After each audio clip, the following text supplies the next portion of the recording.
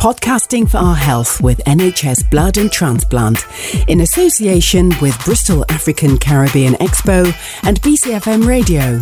Hosted by Primrose Granville, the accidental campaigner, and broadcaster and producer Pat Hart.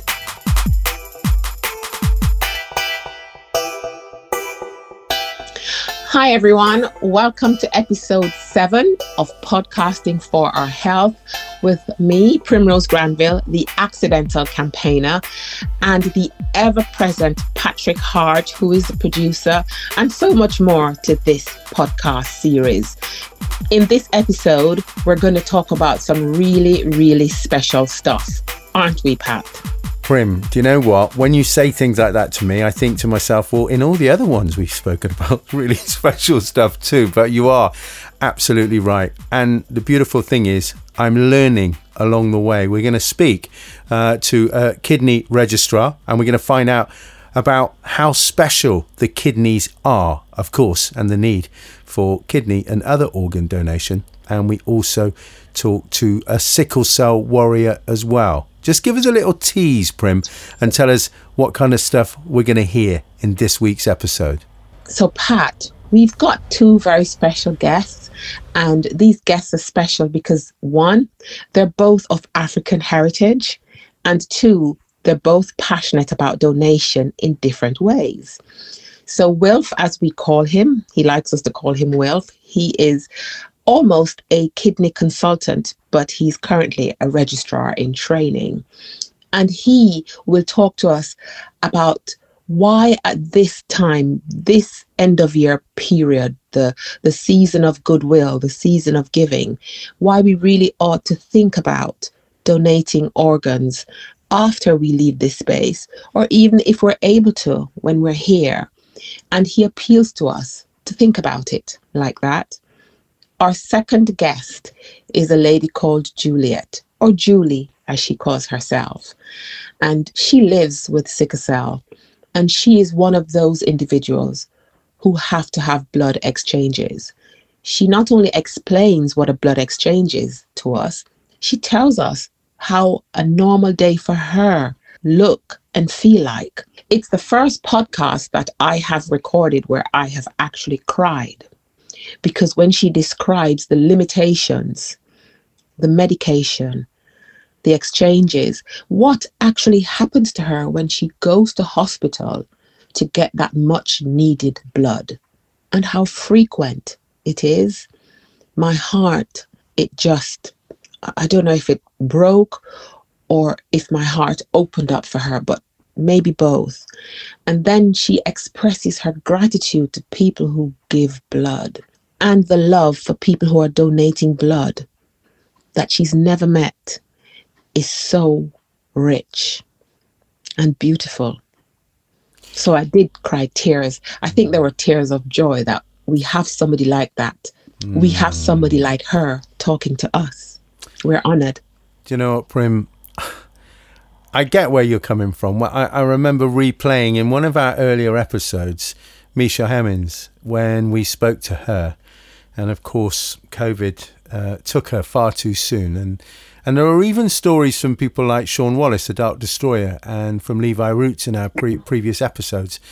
And, you know, sometimes I think if you're not moved, and it doesn't necessarily have to be to tears, but if you're not moved, you can't be human. These are human stories from our communities, and things that I'm learning right away across. You've been through organ transplant. You've been through that. You can tell the story with authenticity. Whereas for me, I can try and show compassion, and I can try and show sympathy and empathy. Sorry, not empathy, but I can try and show sympathy.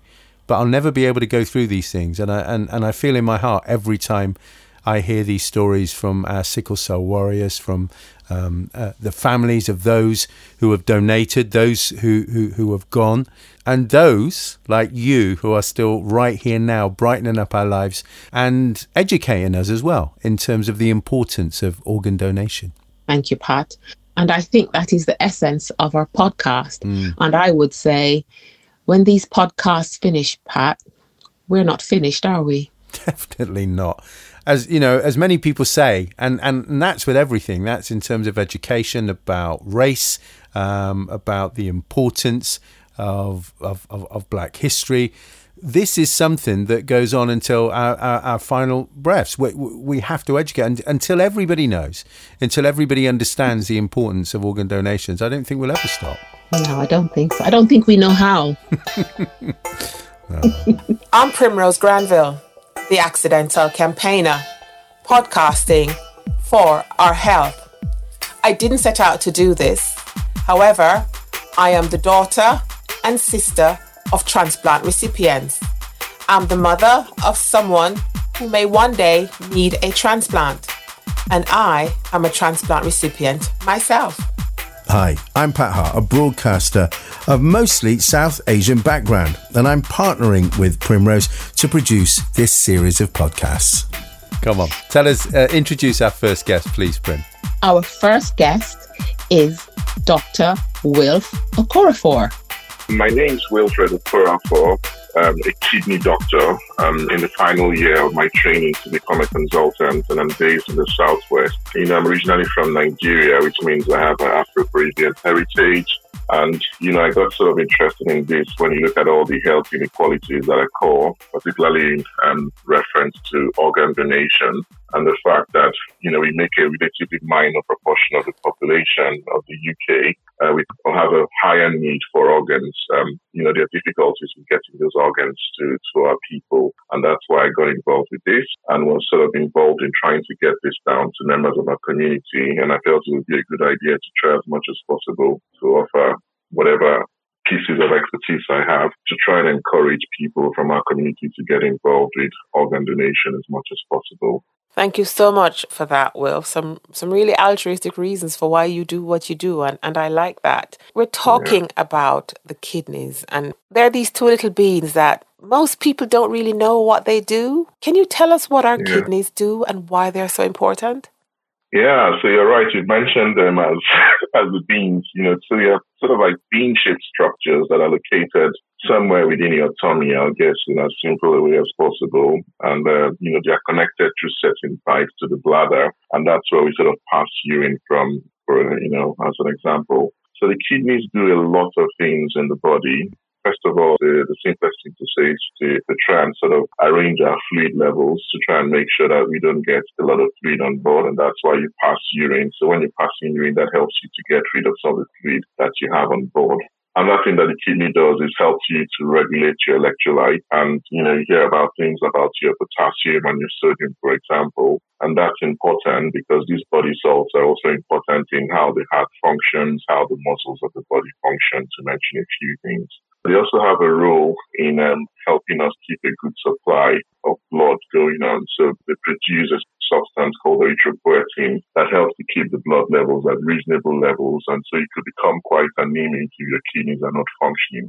Secondary to this is the fact that in trying to regulate your fluid levels, the kidney is also important for your control of your blood pressure. And so a lot of people with kidney problems will tend to have a high blood pressure if the kidney function begins to get out of sync. So when you have kidney problems, because the kidney helps you to get rid of a lot of the waste products in the body, helps to keep the balance right. If the kidneys have problems, then you begin to get lots of things that we sometimes see in people having a lot of fluid on board, and that can accumulate in your lungs so that you get breathless. They may find it difficult to maintain a good blood pressure. The waste products accumulate and make you feel very sick. You have a loss of appetite. You could become quite nauseous. You could vomit, so you feel very sick. Some people have a lot of itching. A lot of people are anemic, and so you don't have a lot of strength, and it's difficult for you to sort of do those daily activities that you normally expect to be able to do as a normal, functional human being.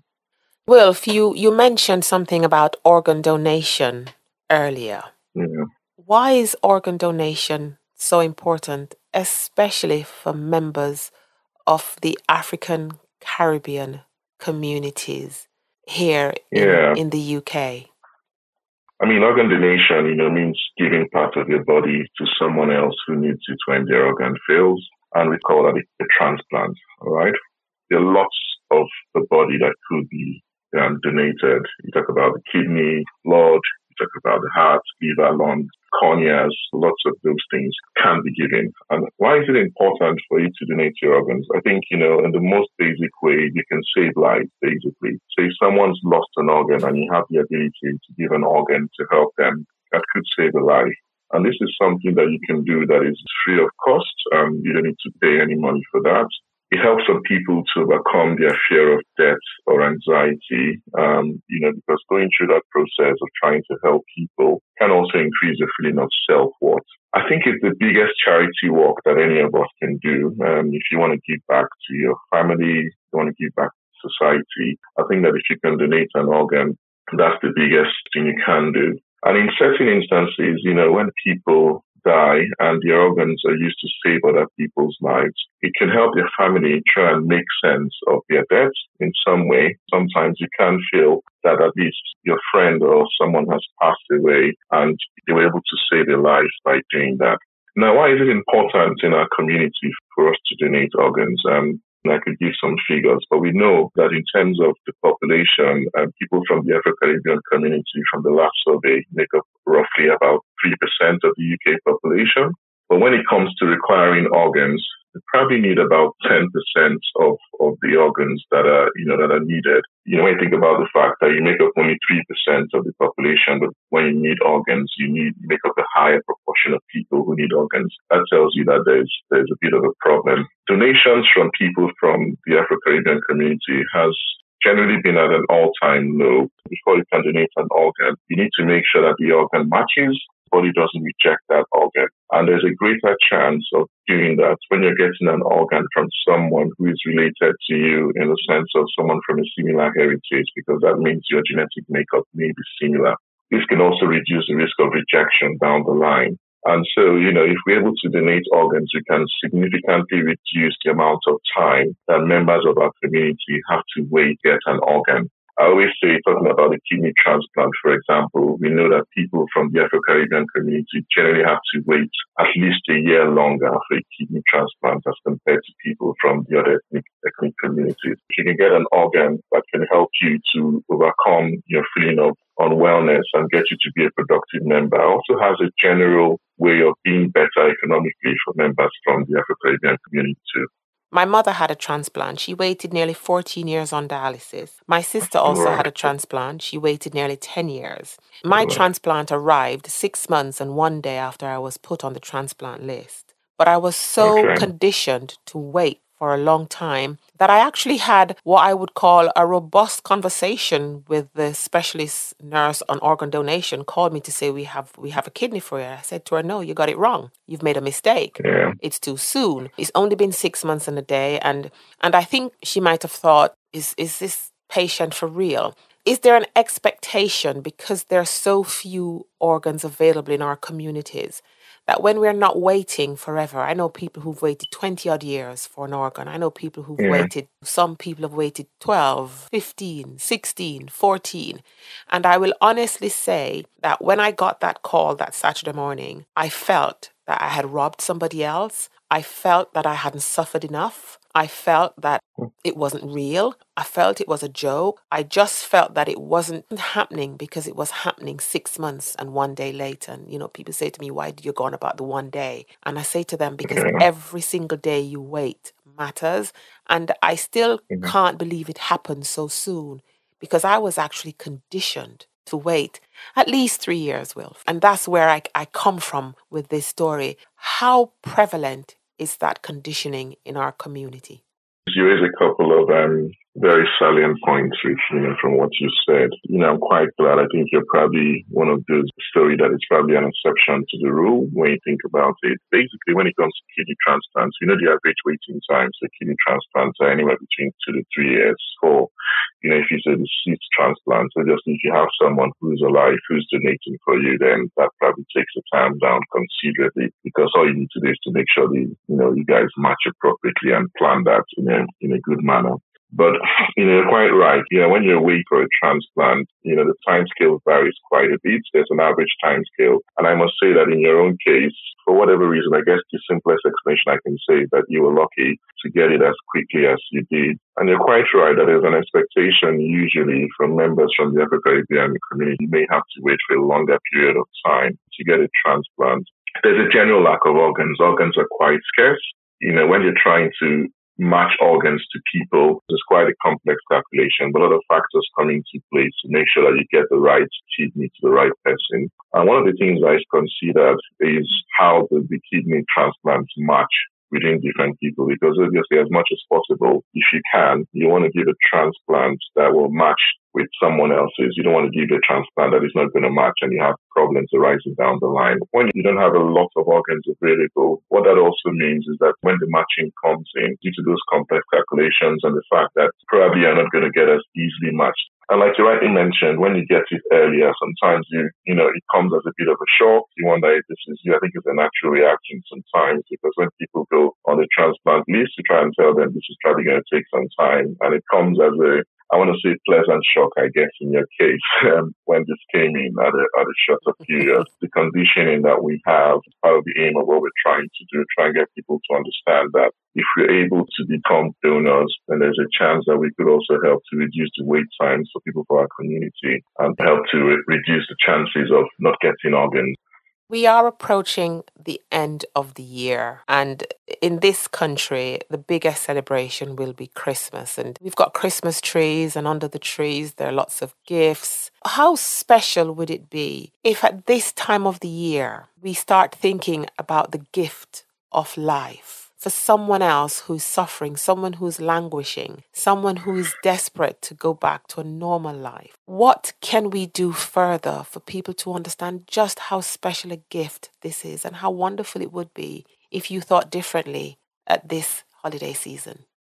In some ways, I sort of feel like you've said everything that needs to be said. Christmas is a giving season, isn't it? It's a period where we look about, think about our friends, our family, relatives and members of our community, and we try and celebrate the holidays and make everyone as happy and make everyone to feel welcome. And like you said, there's no better way to do that than think about, in some ways, how can I go, beyond doing the ordinary, and as much as possible try and make some of this, I think I call it an extraordinary sacrifice. Anyone who does this, to my mind, is a hero, and there are lots of heroes out there. And I think, it's just to try and, I guess, pass the message along and say, no one's too old to be considered for a donation. I think if it's something you think you want to do, it's worthwhile having a chat with a doctor. It can start the process as a way of giving back to the community. So I think it's a time to reflect on that. Let our family be aware that this is something we want to do and we're quite keen to do.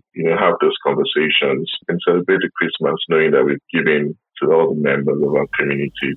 That was Dr. Wilf Okorafor, who was appealing to us as African Caribbean people to think about donating at this festive gift-giving time to give the gift of life to someone who might need it.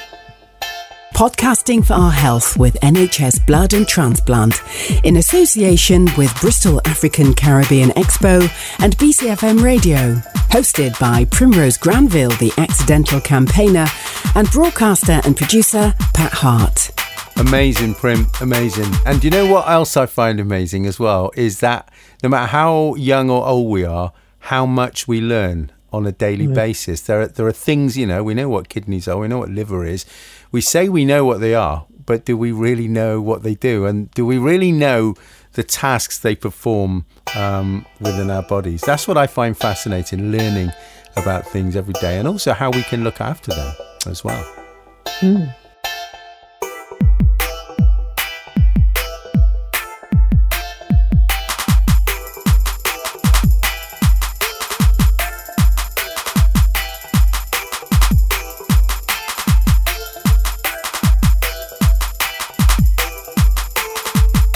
Well, Prim, so before we introduce our second guest on this 7th episode of Podcasting for Our Health, I want to ask you, what's the journey been like putting these podcasts together? Because we are at number 7 already. You've spoken to some amazing people And we've covered so many different subjects. Are there any episodes or any individual guests that stand out to you, Prim?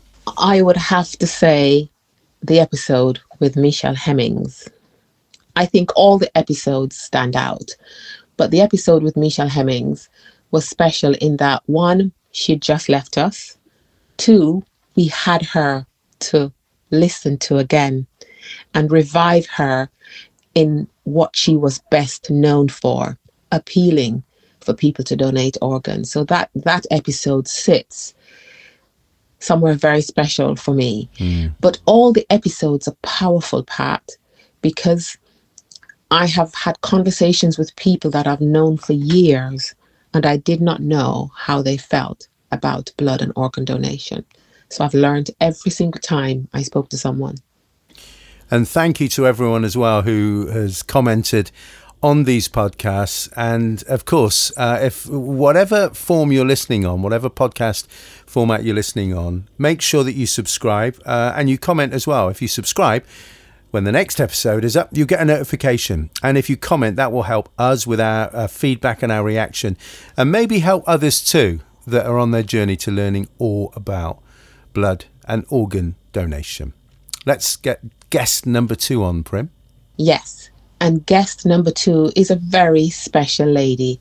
Juliet Iswan, or Julie, is a young woman who lives with sickle cell disorder.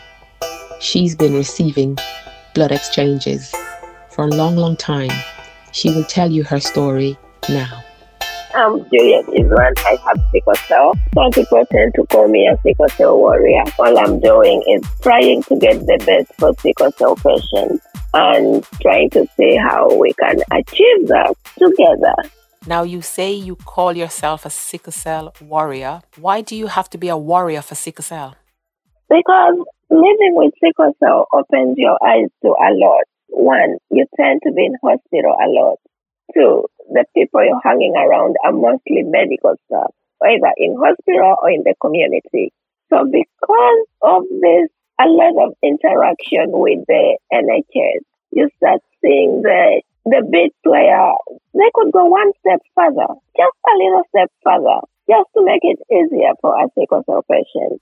Because sickle cell disorder is one of the most complicated illnesses that's very difficult to understand. And it takes a lot of everything, for goodness, a lot of compassion, love, understanding, really, for someone to get what sickle cell is. If I see a hole in a place, something I know that can be filled in and make life easier for the next sickle cell patient, I would love to be able or to participate in filling up that hole. How I become a warrior. That's how you've become a warrior. I really do like the term because warrior women are powerful women. They may not know it, but they are. Juliet, you are somebody who lives with sickle cell disorder, and we have to be clear, it's a disorder, not a disease. Yeah, no. And you rely on frequent exchanges. Can you explain to me what is an exchange from a patient perspective, please?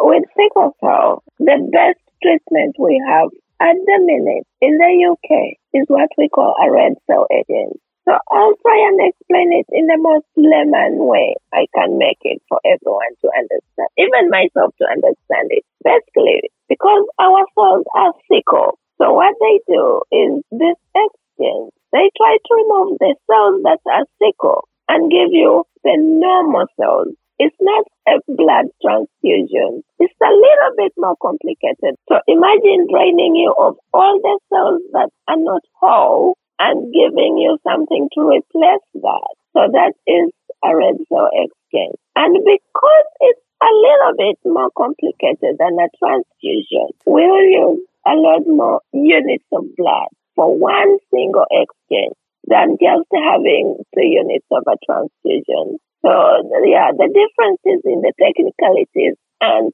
the amount of blood used in a session. Juliet, can you describe a typical day in your life for me? Just a normal day, not a day when you're actually having a crisis. Okay, let's assume there is no COVID.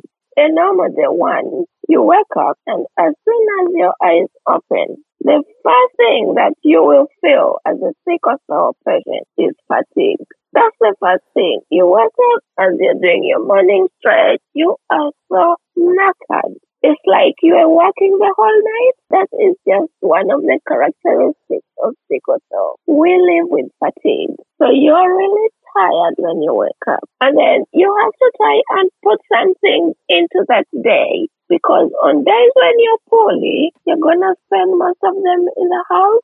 I like going for walks. I really love my walks because they clear my head. The pain is there, but you just walk through the pain. So I wake up on a normal day, really knackered. Thankfully, I have someone who helps me around. Once everything is sorted in the house, housework and all that, and then I go for my walk. Sometimes they are long, sometimes they are short, but depending on how I'm feeling on the day. That is basically my typical day, really. After your walk, what would you do? Oh, I'll be triple knackered. I just come and fall on the couch and rest. My rest takes about 3 hours or something. So yeah, once I get back, I relax a bit, like try to rest, and because I'm really, really tired. What happens after you have had your relaxation? Are you still knackered? Very, very fatigued. Very, very tired. I personally feel fatigued to the extent that you feel like your feet are heavy. You're just so tired. I mean, if you tell someone, like, guys, I'm tired, and you've just woken up, everyone thinks there's something wrong with you. You've just gotten out of bed. So after work, get back in, especially in the winter now, have a cup of tea, cover myself with loads of blankets to warm up. And then once I have warmed up, of course, during that process, a lot of medication I am taking for pain, for this, for that. And after that process, I love my tea anyway. I have loads of cups of tea. And yes, I'm ready for bed. I do my reading and all that, such things I do before bed. So it's just a day full of fatigue on a normal day. Absolutely. Let's go to a day, Juliet, when you're heading for or in a crisis. What happens? Every sickle cell patient is different, but for me, I know when it's coming, what we call a sickle cell crisis. There are certain things I feel in my body, and I can tell it is coming. And it depends on those feelers. There's some feelers you feel and it's like, okay, this is not so bad. And then there's some symptoms which are just awful. Where you know it's going to be a big crisis. So once I start feeling that, immediately I start taking whatever's been prescribed for it. And if it doesn't respond to what I'm taking, I immediately have to call Bristol Oncology and Hematology Center and inform them that things are bad. I think I'm going to be coming in. My procedure is I have to call them first before I call ambulance. And then once I've spoken to them, and then I call the ambulance, and then they pick me up, and then straight to hospitalization. Juliet, what takes you out of a crisis? So, Juliet, I want to find out what takes you out of a crisis. When I'm in a crisis, the only thing they have to do to get me out of the hospital is a red cell agent. Is that the blood? Yeah.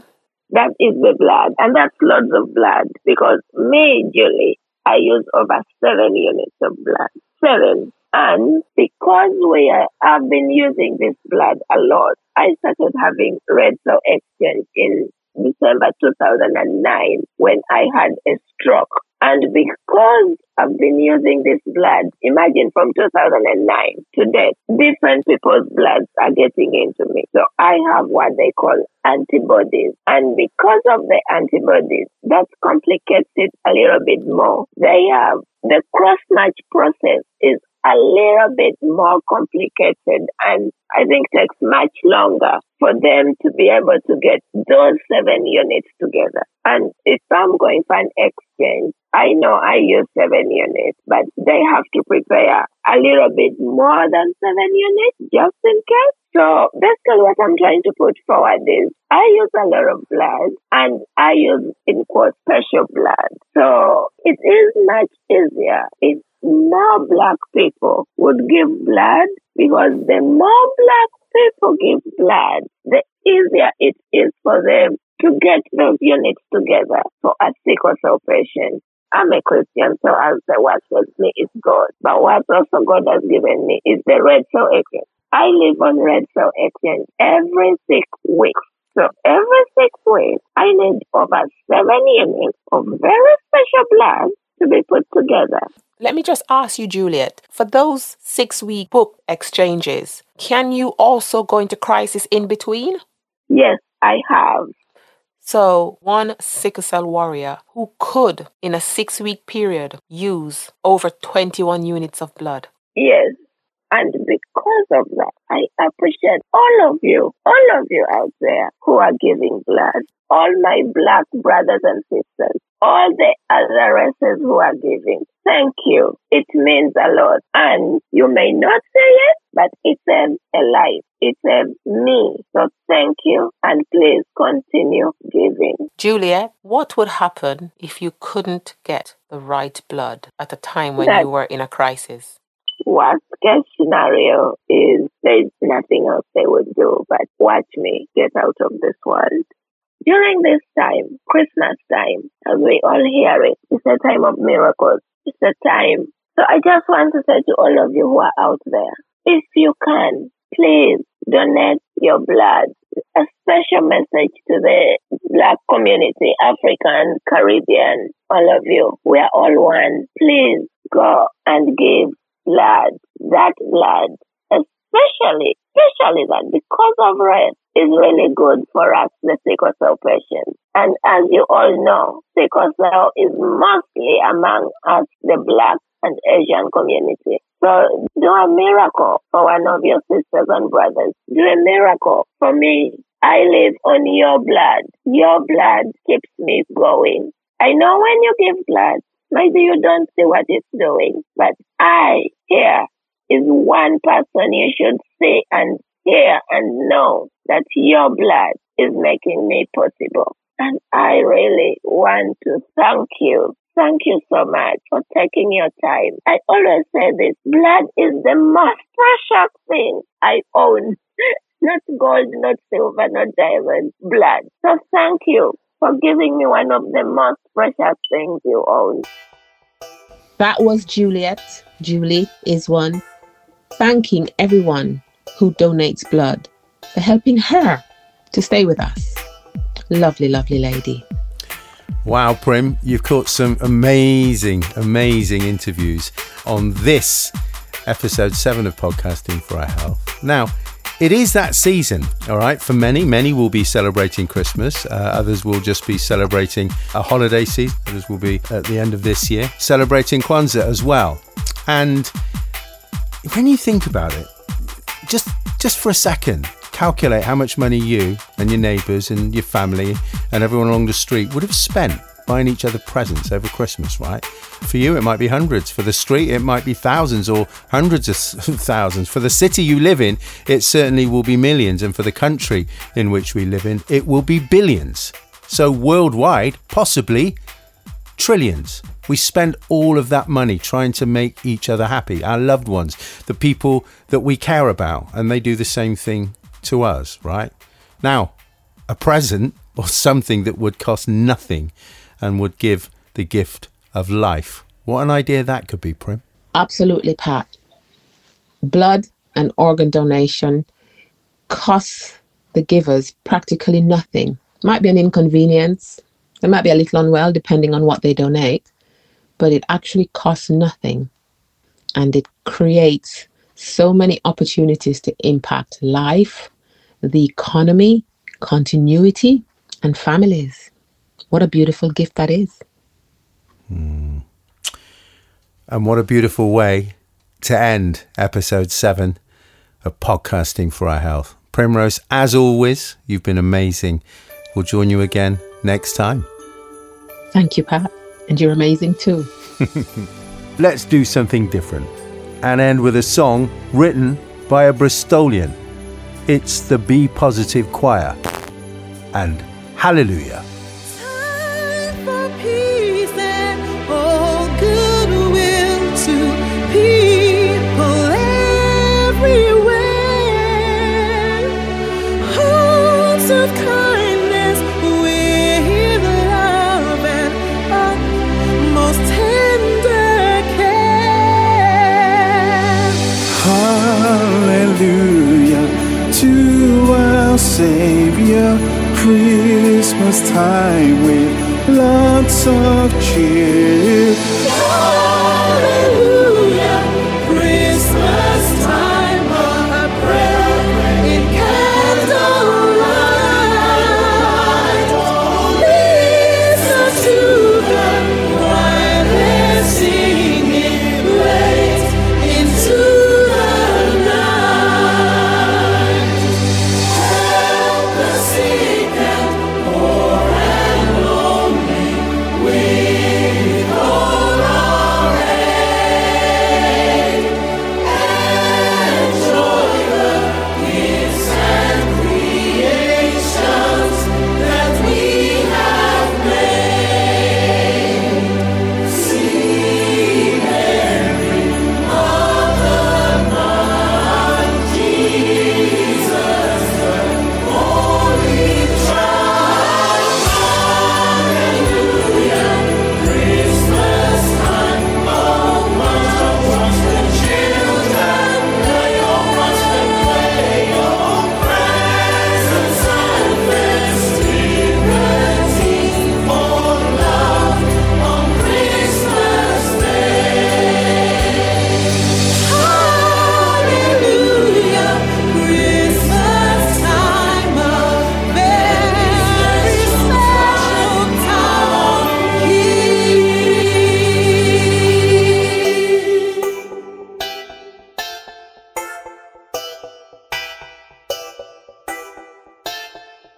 Podcasting for Our Health with NHS Blood and Transplant in association with Bristol African Caribbean Expo and BCFM Radio.